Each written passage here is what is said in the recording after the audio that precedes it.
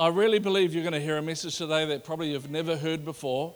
You've never looked at it from this concept. You've never looked at it from this perspective. And I believe that if you just get a grip of the Spirit, so there's no real notes. I think there's a picture to go up on the screen, but I on purpose didn't do any bullet points or any notes, because what I would prefer you to do this morning is not take notes, but catch the spirit of what God wants to say.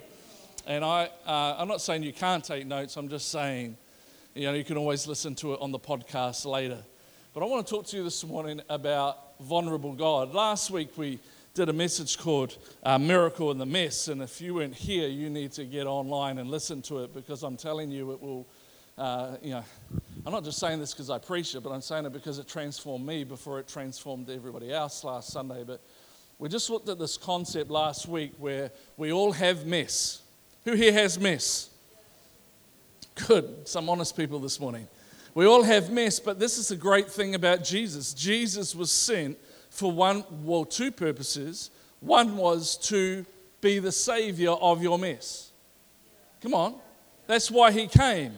And so the whole message around last week was this whole thing where we sometimes, especially Christians, turn around and we try to cover up our mess because we don't want people to know that we're messy. And instead of him being Savior, he's just nothing, because you won't expose it to him. And he came for your mess. Do you know that? That's why it says that he exchanged our robes of rags to his robe of righteousness. He actually came for your mess. And we do ourselves no favors by trying to cover it up. In fact, when you let God get into your mess, he does a miracle in your mess and does things beyond your wildest dreams. And so it's a crazy concept that we have, and I include myself in all that rather than expose our stuff, let's pretend that it's not happening. Then we want God to do something, but he can't do anything with what we hide. But then there's this other reason that Jesus came, and Jesus came not just to fix your mess, but to have a relationship with you. And God made himself incredibly vulnerable. There's this thing that God did with us that he hasn't done with any other part of creation. God made himself completely vulnerable to us in a way that he didn't to any other thing that he created.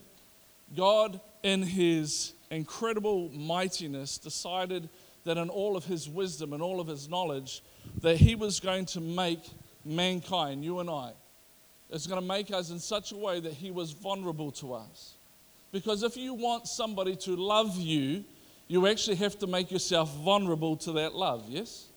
If you don't make yourself vulnerable, when I say vulnerable this morning, I mean make yourself open to rejection. That's what happens, yes? Come on, I don't know how many of you are parents here this morning. A lot of you are, but I can remember the first time my little girl, when she was about 2 years of age, told me she hated me. It broke my heart. Trinity's like, she's 2. She doesn't know what she's talking about. 2 weeks I struggle. My daughter hates me. No, she's just 2 having a tantrum. It's just reality. But God has the same vulnerability. God has created the same vulnerability in his world so that you and I would love him, and so that it wouldn't be a dictatorship, so that it wouldn't be a domination, so it wouldn't be that he would control. He decided in his wisdom that he would make himself vulnerable to our rejections. That he would allow us to choose. You see, God created each and every one of you and me with a space in our lives that only he fits in, yeah? That's what Scripture teaches us. In fact, the Bible says that it's a door to our hearts. And in one of the scriptures I'll share a little bit later, it says that, behold, I stand at the door and I knock, and if you would open the door, I'll come in and I'll dwell with you. But what you need to understand about this door that God created to your heart, that the door handle's only on the inside. It's not on the outside. Because God in his wisdom decided that when it comes to you and me, he wants us to want to have a relationship with him. He wants us to want to be with him. He does not want to force his way into your world. He does not want to force his way into your life. He made a decision that he would be vulnerable to you and I. And this is the great concept and the thing that blows my brain out of my head when I think about this, that God, Almighty God, God that controls the universe, God that knows everything, the most powerful thing, God who created. You understand what I'm talking about? It says that he holds the universe between his thumb and his forefinger. We're talking about a big, powerful God that decided that he would let us have the power over whether we have relationship with him or not. He decided in all of his wisdom that he would give you self-sovereignty and allow you to choose whether you will be in relationship with him or not. It's a crazy thing that this almighty God that controls the universe puts all the power of the relationship between you and him in your hands. Think about that for a moment. That this almighty God that says when he speaks, stars and planets are created out of his mouth, that almighty God said, you know, when it comes to my kids, when it comes to mankind, I don't want to control them. I'm going to let them choose. I'm going to let them choose as to whether we're going to be in relationship or not. I just think it's just incredible that this incredible, all-powerful God has decided that you're going to have all the power. See, he is impotent. In other words, has no power over the decisions that we make because he gave us sovereignty. He let you decide whether you'll be in relationship with him. He lets you decide whether you're going to serve him. He lets you decide whether you're going to come to church or not. He lets you decide whether you're going to love the unlovely or not. He lets you decide. This is a crazy thing about what God has done is he wants to reach the entire world. He wants to see every single person saved, but then he's decided to limit his ability to do that to you and I reaching out to the unsaved. He wants to see his kingdom advanced, and he wants to see churches planted, and he wants to see things happen, but then he decided that he would limit himself by restricting his ability to increase the kingdom by you and I giving and providing the resource for that to happen.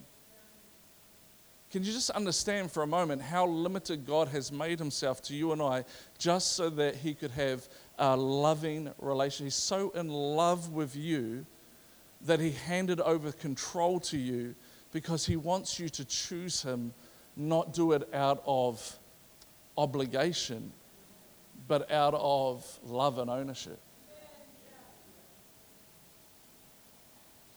You see, I don't know what the word vulnerable means to you, but when I think about the word vulnerable, I think back to when I was in year 8 at school, at intermediate, and there was this girl, and her name was Simone. And Simone she was pretty. She was like one of the hot girls in school. Don't look at me like that. There ain't a boy in this room that didn't recognize the hot girls at school. Come on. But I loved Simone. I loved her so much. I would think about her a lot of the time and dream about what's it going to be like when we go out with each other and possibly, I don't know, get married and have kids and beautiful house with a white picket fence. And the problem with that was that Simone didn't know I existed. Let alone even talk to me. And my heart just broke when she decided to go out with this other guy called Corey. Because shouldn't she know that I loved her? She rejected me. I felt completely frustrated and powerlessness that I loved this girl so much and she didn't even know I existed, let alone cared whether I liked her or not. Can you imagine what God goes through when he loves you so much, but you pretend like he doesn't even exist? You get so busy with your lives, it's like all he wants to do is have a conversation and he can't even get that out of us. Imagine the loneliness, imagine the vulnerability that he feels, imagine the heartache, imagine the pain that he goes through, the great sense of powerlessness, the great sense of frustration that I loved you so much that I died on the cross so you and I could be best buddies for life, and you don't want that. I've put that, and I want you to choose me because I chose you, but they're not choosing me. They're not choosing me, they're choosing other things. You see, in marriage, the thing that destroys a marriage quicker than anything else, I believe, is a husband who is self-contained. A guy who won't share his vulnerabilities, doesn't share his feelings. You know the guy that says, I told you I love you on the wedding day, and if I change my mind, I'll let you know. They don't share their heart, they don't share their plans, they don't share their dreams. They're just so self-contained. I don't know how many counseling sessions I've done with couples where the wife goes, he doesn't share anything with me. Now, let me just prove it in case there's a guy in this place who thinks I'm lying. Would you, if you're a female in this place, I'm going to ask you a question in a moment, and if you agree with this statement, would you put up your hand? That the thing that you want the most from your husband is for him to share his dreams and his vulnerabilities and his feelings. If I am right this morning and you're a married woman, would you lift your hand up? Now, if you don't believe me, guys, just have a look around for a moment. Some wives didn't put their hands up. I was like, no, I don't want him to.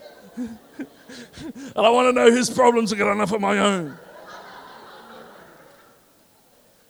The problem with a self-contained person is a self-contained person has nothing to offer for anybody else. It's all about them. And so they have nothing in them that they can offer someone else. Hence why God cannot be self-contained. Because the church is the bride and he is the groom. And he needs to be vulnerable and share his heart, his feelings, his dreams with his bride. If God was self-contained, he wouldn't need us and there'd be no need for us to exist. Are you with me this morning? See, a self-contained God draws nothing from his heart and has nothing to offer his bride. So when we see God as self-contained, see, this is a problem. We see God as God doesn't need us. We see God as a God who doesn't need us, so therefore our prayers are pointless. My devotional life is pointless because God doesn't really need us. We have been taught for so long that God doesn't need your prayers, you need to pray because prayer changes you. It doesn't change the heart of God. You know what? That's actually not quite biblically correct because I know of stories in Scripture where God wanted to destroy the Israelites, but Moses stood in between him and them and pleaded on the people's behalf, and God changed his mind. God does need your prayers. He can't answer the prayers that are not prayed. He actually needs you. He needs you. He can't do this without you. He can't have a relationship without you. He cannot have a relationship with you if there's no thing coming back. He can't share his hearts and his dreams if you won't let. He wants to be a vulnerable God. He wants to share. He wants to meet with you. And so what happens, because we think God doesn't need us, our prayer life becomes an obligation. Our devotional life becomes a thing that we just do so we can tick our boxes and go, therefore I've done it, I'm a good Christian. I come to church on Sunday, another tick. I gave my tithe, another tick. No, you don't understand that when you pray, when you read his word, when you have a devotion, when you come to church and you worship, when you give, you meet a need in his heart that can't be met any other way. Because he's completely and totally vulnerable to you. Listen to this in James 4, verses 4 to 6. It says, you're cheating on God. If all you want is your own way, flirting with the world every chance you get, you end up enemies of God and his way. And do you suppose God doesn't care? The proverb has it that he is fiercely jealous lover. And that what he gives in love is far better than anything else you'll find. It is common knowledge that God goes against the willful proud, but he gives grace to the humble. In another translation, it says that he yearns for us. If I got a God who's jealous when I give something attention that he deserves, if I have a God who yearns for me, that means that there's an ache in his heart that only I can fulfill. And I have to ask myself this question: how long have I been ignoring his needs?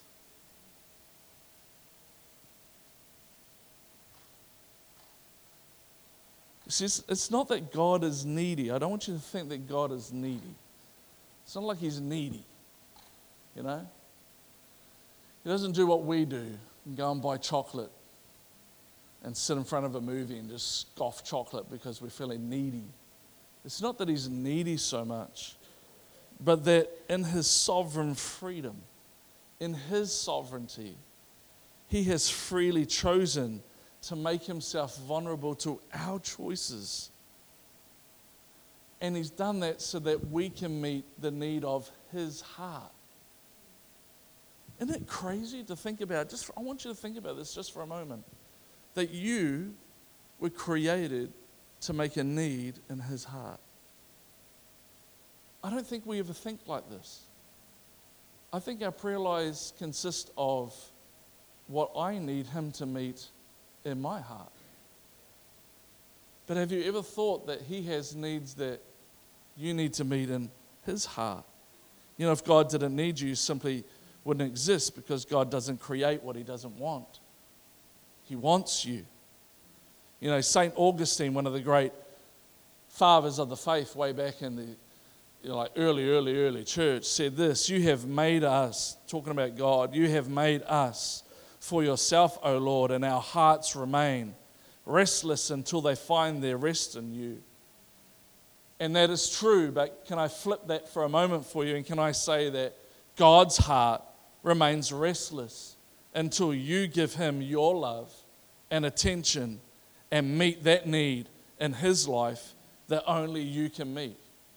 Because there's a gap in his heart, and the gap in his heart fits you perfectly. The gap in his heart misses you at times. Well, how can you say that, Craig? This sounds almost like heresy, really? Well, let me read you a few scriptures that may help you. Revelation 3:20 says, behold, I stand at the door and knock. What is that talking about? He's saying, I want to come in, but I'm standing here, I'm knocking. I want to have a relationship with you. Mark 13 says this, when he's in the Garden of Gethsemane, he's praying. He says, my soul is sorrowful. Will you not watch with me for even an hour while my soul is troubled? In other words, I need you. I need you to be with me in this. Genesis 3:9, Adam, where are you? Where are you, Adam? I need this relationship. John 1:22, he came to his own, and his own rejected him. He was looking for love and acceptance, but his own rejected him. In Matthew 23:37, he says this, O Jerusalem, Jerusalem, Jerusalem in the scripture speaks of the church, and it says this, how often I have wanted to gather your children together as a hen gathers her chicks under her wings, but you were not willing. All through scripture, he's yearning. If you would draw near to me, I'll draw near to you. Come follow me, come have a relationship with me, and I will make you fishers. He's so longing for your love, for your affection, for your attention, because only you can meet that need that he has in his heart. You are so unique. You are incredibly unique, but I don't think we realize that our uniqueness is that you alone can meet a desire in the heart of God that no other person can meet.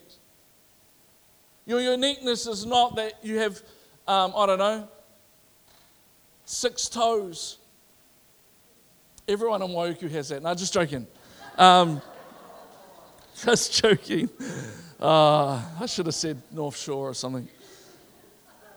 Your uniqueness is that you have this uniqueness where you can meet a need in God's heart that nobody else can meet. Some of you I can see are struggling with this morning. See, if you choose to ignore him in your daily life, there's no other person. Come on, there's no other person.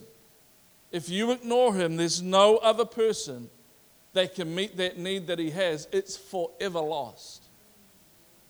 Oh, I don't know about that, Craig. Well, let me ask this question. I'll help you out a little bit. The relationship that I have with Trinity, I cannot have with anyone else. If she died and I remarried, the relationship I have with my new wife would never be the relationship that I have with Trinity. The relationship I have with my beautiful 16-year-old daughter is not the same as the relationship I have with my little punk 12-year-old son. Oh, did I say that out loud? Sorry. No, I love him to pieces. And the relationship that I have with Seth, I can't have with Madison. If I lost one of my kids, I've lost that relationship forever. I'll never get it back.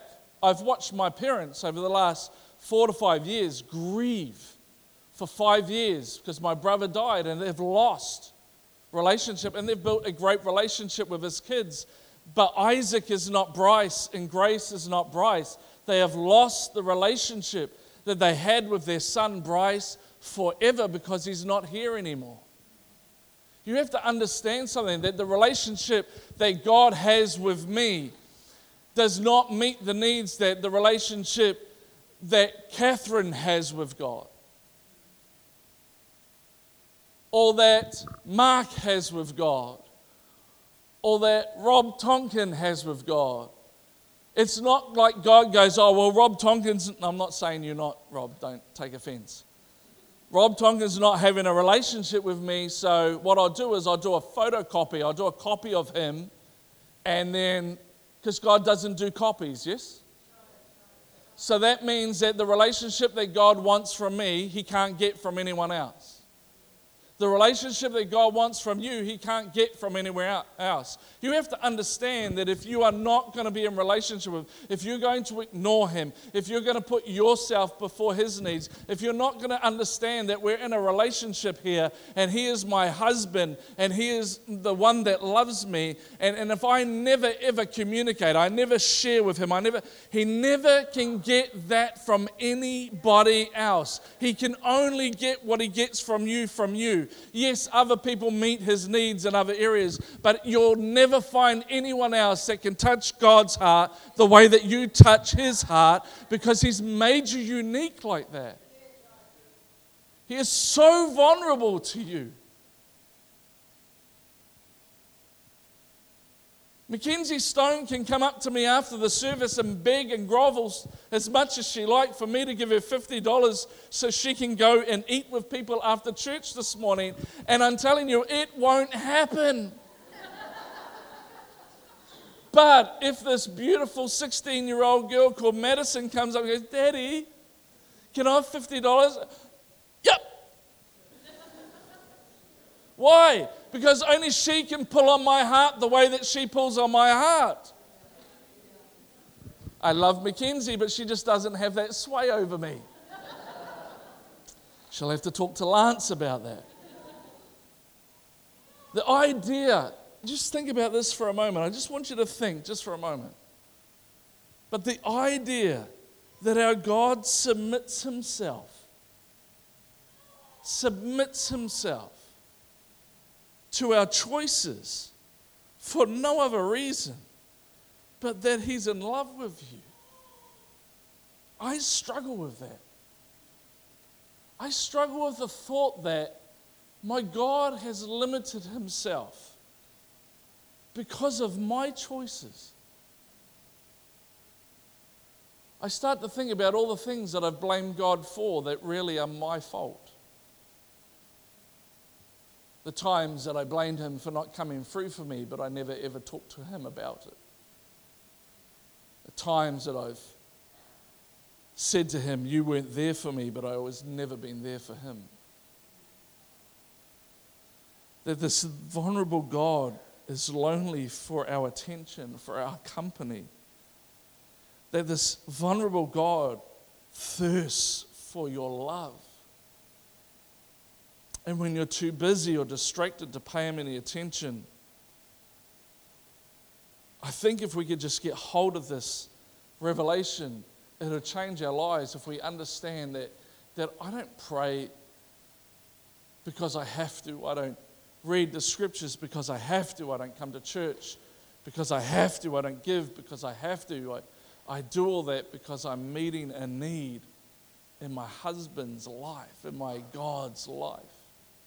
I'm meeting a need in his heart. Oh man, all the obligation disappears. You know, Almighty God became absolutely vulnerable and became a baby in the arms of a teenage girl, sleeping in a stable, yield to their fragile choices so that He may have a relationship with you. Just think about even that for a moment. He put His fate into the hands of a teenage girl and her choices, just so that He could have a relationship with you. I don't know about you, but I wouldn't put the fate of my hands. I love our youth, but I wouldn't put the fate of my life in any of your hands. I'm sorry. But He made Himself so vulnerable because He wants to have a relationship with you. Yes, I understand that it's the shedding of the blood of Jesus Christ that makes us acceptable. I understand that. I understand without the shedding of His blood, we wouldn't be accepted. But ask yourself the question, what was the yearning motivation of Him for shedding His blood? Yes, without His blood, we're not accepted. But the reason why He shed His blood, the main reason why He did it is because He yearns, He craves, He desires, He hurts for a relationship with you and I. When we understand that our awesome, amazing God needs us, I'm telling you, you won't have any self-esteem issues. Come on. I don't know about you, but my self-esteem issues come out of the fact that I want other people to think I'm cool. I want other people to need me. I want other people to feel that I'm valuable. But when I understand that Almighty God has a need that only I can meet, my self-esteem level goes to a whole nother level. Because you know what? Self-esteem can't be self-generated. That's why He did what He did, so that you would understand that you're created in His image and in His likeness. And just like He wants relationship with the Father and the Holy Spirit, He wants relationship with you. I don't know about you, but when I think about that I can meet a need in God's heart, that there's a uniqueness to my life that nobody else has, that can meet something that God needs met, man, I feel pretty awesome about myself. I don't know about you, but my self-esteem just goes to a whole nother level. The fact that this incredible Almighty God that built the universe, holds it between His thumb and His forefinger, turned around and said, you can meet a need in my heart. I don't know about you, but it just makes me feel spectacular.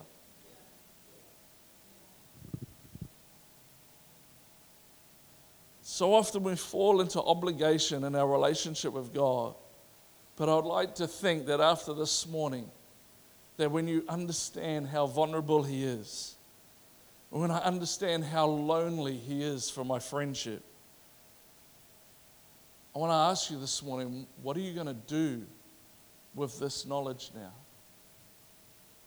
Now that you understand that He is so lonely for your friendship, He is so in need of having a relationship with you, what are you going to do with that? Because once again, we can hear all of this, but it's our personal choice to do something about it. How are you going to respond to this? Because when our desires for other things outweigh our desires for God, He gets jealous. He hurts. He hurts. His vulnerability makes Him open to rejection, but without the vulnerability, there can't be any love. And now it's your choice. Only you can choose what you decide to make a priority in your life. But I want to say this to you this morning, that God is waiting for the pleasure of your friendship, the pleasure of your loyalty, the pleasure of your love. God is waiting for that. And I think the reality is that if He is lonely for you in this life, friend, you may be lonely for Him in the next. Jesus just wants to hang out with you. Jesus just wants to hang out with you. He has a need in His heart that only you can meet. And I had to ask myself this question over the last 6 weeks. How much longer am I going to ignore his needs?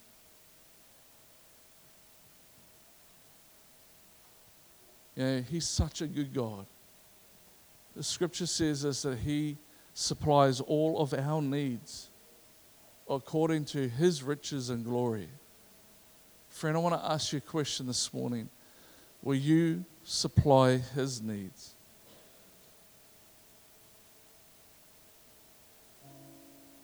Why don't you just stand to your feet this morning? Just want you to close your eyes for just a moment. And I want you to be honest with yourself and say, you know what? Wow, you're right. God has come and he has cleaned up the mess of my life and he's dealt with the stuff in my life. Like, he has really shown himself as Savior. He's really done everything that he promised he would do. Now, if that is an answer of yes, then the question should be, have I actually done everything that I need to do to meet his needs? Have I fallen into this trap to think that God doesn't need me, and I pray because I have to, and I read his word because I have to, and I come to church because I have to, and I serve on a volunteer team because I have to, because I feel like I'm obligated? Or are we going to change in our thinking this morning and understand, whoa, I need to do those things because he needs me to. When I pray, I meet his needs. When I read his word, I meet his needs. When I give, I meet his needs. When I attend church and worship, in spite of my circumstances, I meet his needs. When I witness to my next door neighbor, I meet his needs. When I serve on a team, I meet his needs, because what I do for the least of these, I do for him. And I understand that it's not about what he can do for me, but it's about what I do for him. And in doing what he needs, he does what I need. And we have this beautiful relationship, husband and wife, Christ and the church. So my question this morning is, are you going to meet his needs, or are we just going to continue on the way we have for the last 10, 15, 20, 30 years? Or are we this morning going to go, you know what, God? Like I did this week on Monday in my lounge on my knees, and say, Father, forgive me. Forgive me for neglecting your needs, for being so selfish. And you know what I pray now? When I read my word now, during worship now, it's like, there's no have to. It's like I'm meeting a need in his heart right now. God is feeling loved by me right now. And I don't know about you, but when I feel loved by my kids, I can't help but love them back.